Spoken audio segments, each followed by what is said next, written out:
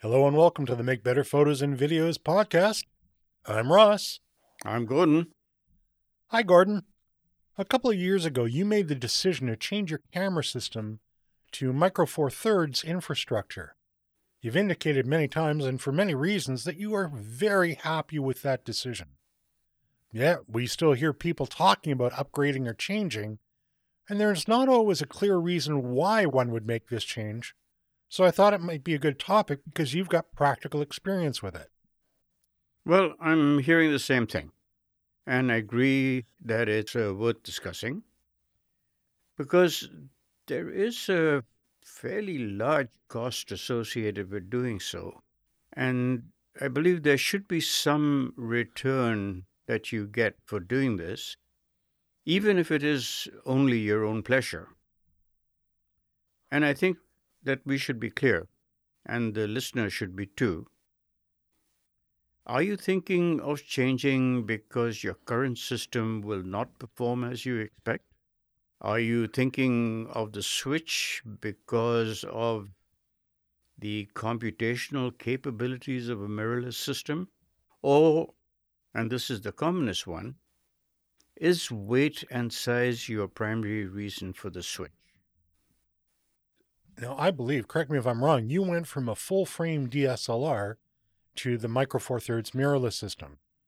Can you share some of your personal rationale on why you made this decision? Well, my main reason was the same as everyone else's. I was shooting Nikon D600, I believe, at the time, and my main thrust was wildlife photography. My main lens for this was a Nikon 200 to 500, and it's not the largest of gear by any means, especially as compared to some of the stuff I have seen recently, including yours. But this whole aging thing included two things I didn't count on. Number one, I got smaller. And number two, my muscle mass seemed to change. And this particular combination made everything extremely awkward. And since I was still stupidly active and not prepared to give up what I loved doing, I figured I better find another solution and another system to this problem. Well, I can see that. I admit that I don't have that same enthusiasm for carting heavy gear around anymore either. What else made a difference to you? Well, in all honesty, I enjoyed photography. What did I know about things like crop sensors, field of view, lens, camera, body construction? Well, pretty much nothing. But I did know someone who did, and I got educated. And I would not like to be in the position of having to make this decision based on the average assumption that crop sensors or a four-thirds system necessarily are lighter. Well, that's certainly not necessarily true. And I know that there are still folks chasing the megapixel unicorn. I find this confusing since the majority of images that folks are taking, pictures that they're taking, are viewed only on screens with a resolution considerably less than even 8 megapixels. So, if the megapixel unicorn isn't the real issue, what is? Again, I was pretty naive about this issue of megapixels.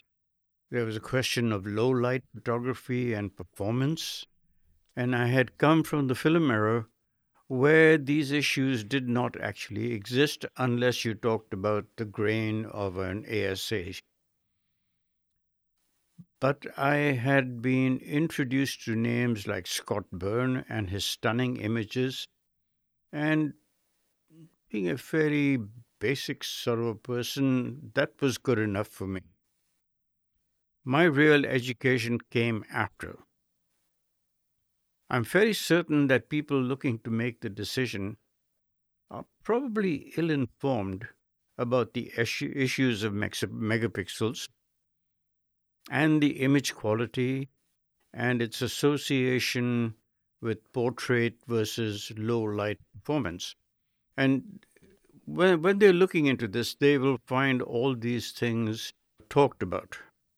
Are they valid or not valid? Well, I'll leave that to you to deal with. Well, I've had benefit of shooting with smaller sensors, like the Micro Four Thirds size, in fact, the same brand of camera that you chose to, as well as with the current offerings in, let's call them the mirrorless, be they crop sensor or full frame. And I don't really see any issues. I think that you have mentioned noticing some digital noise in the past. Can you talk about any things that you've discovered that are less effective with this change to a different system that is physically smaller and has a smaller sensor? Well, I've had very few issues with the body and the sensor.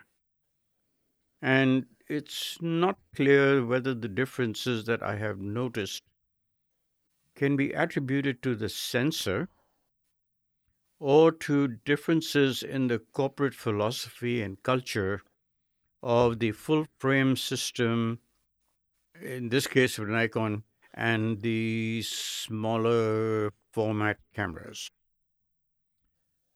But I will say this, that after my switch, my immediate observation was that shooting at a higher ISO, say 3200, I thought I was finding that noise was more noticeable.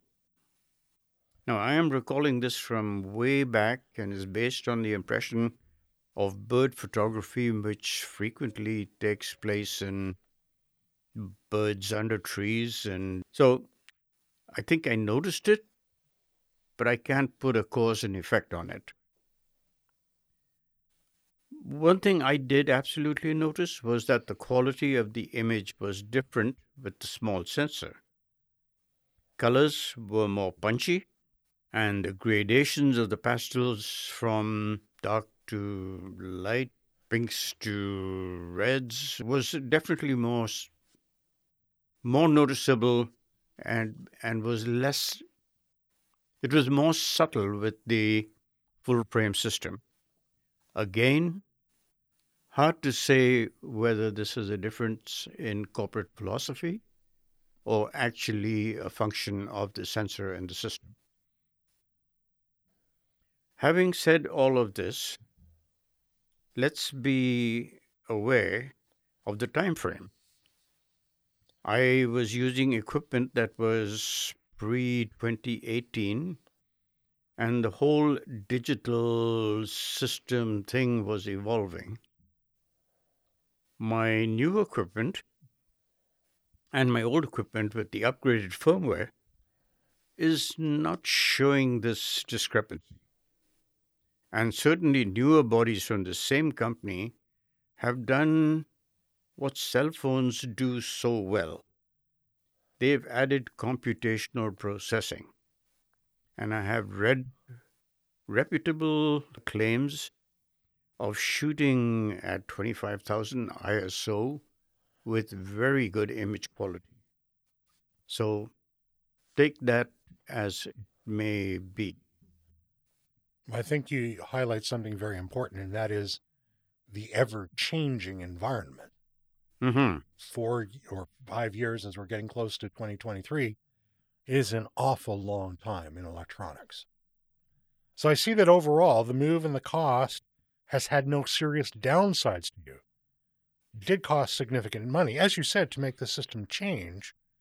Can you talk about some of the things that you have that you could not get out of your old camera system that you were using before that you really needed or now believe, or, I mean, if you're starting today, they're must-haves?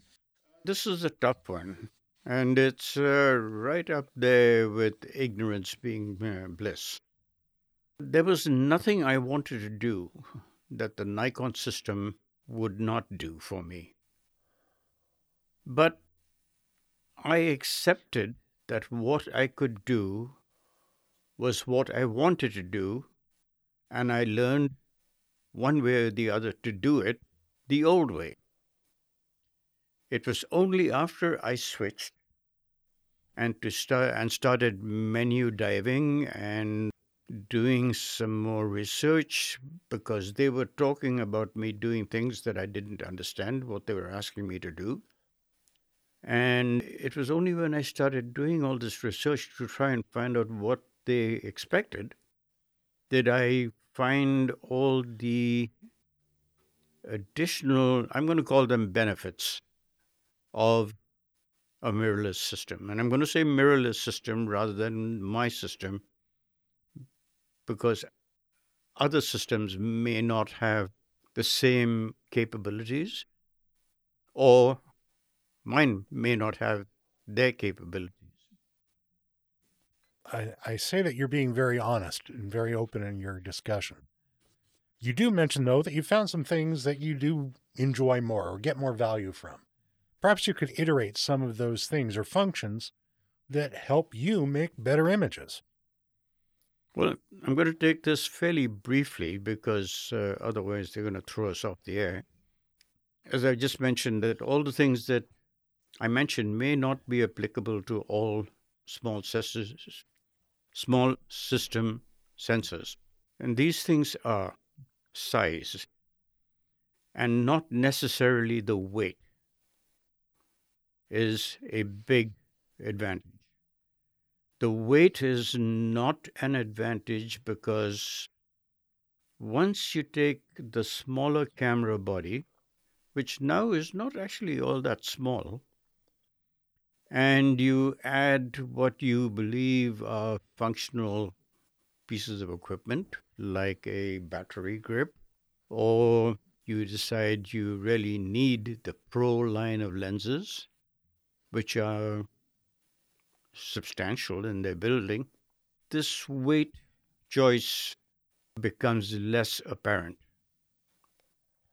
Other things that I noticed, there's effortless switching between stills and video, handheld video photography with my mirrorless system is fairly stunning. And I am told that other systems perhaps do it better. They all claim to have a crazy image stabilization system, some of which are built into the lens and even more so are built into the body. And I know we've had this discussion before about stabilization and how effective it is. But on occasion, I've handheld a shot for maybe 1/10 of a second, 1/15 of a second. And I have to admit, I could not do that before. So I have to say something is happening here that I am not aware of. Whether it's computational or just stabilization, I don't know. But there is a difference. I can easily switch to time-lapse photography. I don't have to go through a whole lot of calculations. I just turn the system on, make a few basic choices, and away you go. I can do in-camera high dynamic range. Maybe not the most sophisticated, but if you're facing a very dramatic scene and you think that that's a good way to get around the brights and the darkness, well, switch the button. Focus stacking. I find this absolutely amazing in my mirrorless system. That I can hold a camera in my hand and take 15 images, put them all together, shooting at a wide open lens aperture and getting 15 images, shooting at a low ISO and getting a depth of field that I could not hope to achieve in other systems. And the big one, I think, is the real-time LCD active display, where as you make your adjustments, you see the effect of that adjustment in real time. You couple this with the use of an available histogram, and you have a whole set of tools that, well, frankly, you didn't have before, at least not in real time. I think that covers some of the things. There are a lot of other images, there are a lot of other functions that takes a fair amount of diving to learn, but they're there and they're doable. And do they make a difference? Yes. I think that discovery over time that you are talking about is probably one of the value propositions that many folks ignore when they go to make the decision. Sure. That there's more to it than what may meet the eye initially. Mhm. I mean, even for myself, say I'm not ready to move to another body or another camera system because I've yet to identify functionality that I must have that I cannot do with the cameras and lenses that I already own. But to your point, I've created constraints based on what I've got now, That's right. not on what I don't have. Now, my requirements are based on my requirements and my working style, and they may not apply to everyone. So I'm not saying you shouldn't do an upgrade if it's the right thing for you. I can see some features that would be nice to have, like better 4K video that was easier to do and that was better quality coming out. I'd love to have that flexible rear LCD. And as well, what you talked about with a viewfinder that shows me what the exposure is going to look like at the same time I make the image. Mm-hmm. That I don't have to wait and look at it afterwards. I can see some real value to that. So far, these are wants. They're not needs. And so I can't make the cost justification. And I'm not convinced that they will make for better photographs or videos because in the end, the quality of the final is up to me, not the tool that I use to make it. I do admit I'd like the idea of less weight, as with increased tenure comes joints that are more vocal when unhappy, and increased chance of stiffness and pain as a result of carrying gear that is just too darn heavy. I'm not speaking of any particular 500mm f4 lens, but I know of one that is not far away that makes me tired just looking at it. I can get around this to some extent with better planning, so I haven't gotten to need yet instead of want, but I can see it coming. Yes, and I sort of mentioned periodically in this podcast that not size, but weight is not really the deciding factor. But when I can get into a car and have a 600 to an 800mm lens hanging around my neck, it's not getting in the way of me driving, albeit at slow speeds. It's not going to dislocate my shoulder when I try to get it out of the window so I can take a shot of a bird that's just landed not far away from me. I mentioned that things were awkward before. Well, they're not awkward now. So you said once that you should upgrade when the equipment in question cannot do what is needed to be created. And unless there are boundless funds and a willingness to learn a different system, and there is a huge learning curve, and sometimes I would say for the non-technically inclined, it can drive you crazy. But I am confident that the changes that I made for myself certainly addressed some specific needs, and I don't regret it. Well, I appreciate you sharing that, because cameras and lenses, I mean, let's face it, they're large expenses. I'm not convinced that I am yet getting everything possible out of the gear that I have. And I've not yet been in a situation where I cannot make an image because of the gear. So from that perspective, I'm not in a position to need the upgrade. I can see the value proposition, but to your point, I'm not there yet. And should also mention that unless you have decided that you're going to make a complete change to a different system, makers offer adapters for your lenses that you can use, and you don't have to make the whole change at the same time. But should be aware that not all mirrorless is the same. There's mirrorless small sensor, mirrorless full frame sensor. I don't know if there's mirrorless APCs or There are. there are. Yep. So making a change to mirrorless necessarily is not going to solve your problem. Making a change to a smaller system will make it more functional, yes. But when you do that, the chances are good that you're going to have to make the full swap, which is going to be costly. So if you don't have to, I would say think about it. Maybe make a partial change so that you don't break the bank and decide if it works for you and go ahead. I think that's a fair point. The change may not have to be everything all at once. In my case, I know that, for example, I could use all my existing full frame glass on a new mirrorless camera with one of those adapters, and everything I've read and all the research I've done says that they work really well if I wanted to stay in full frame.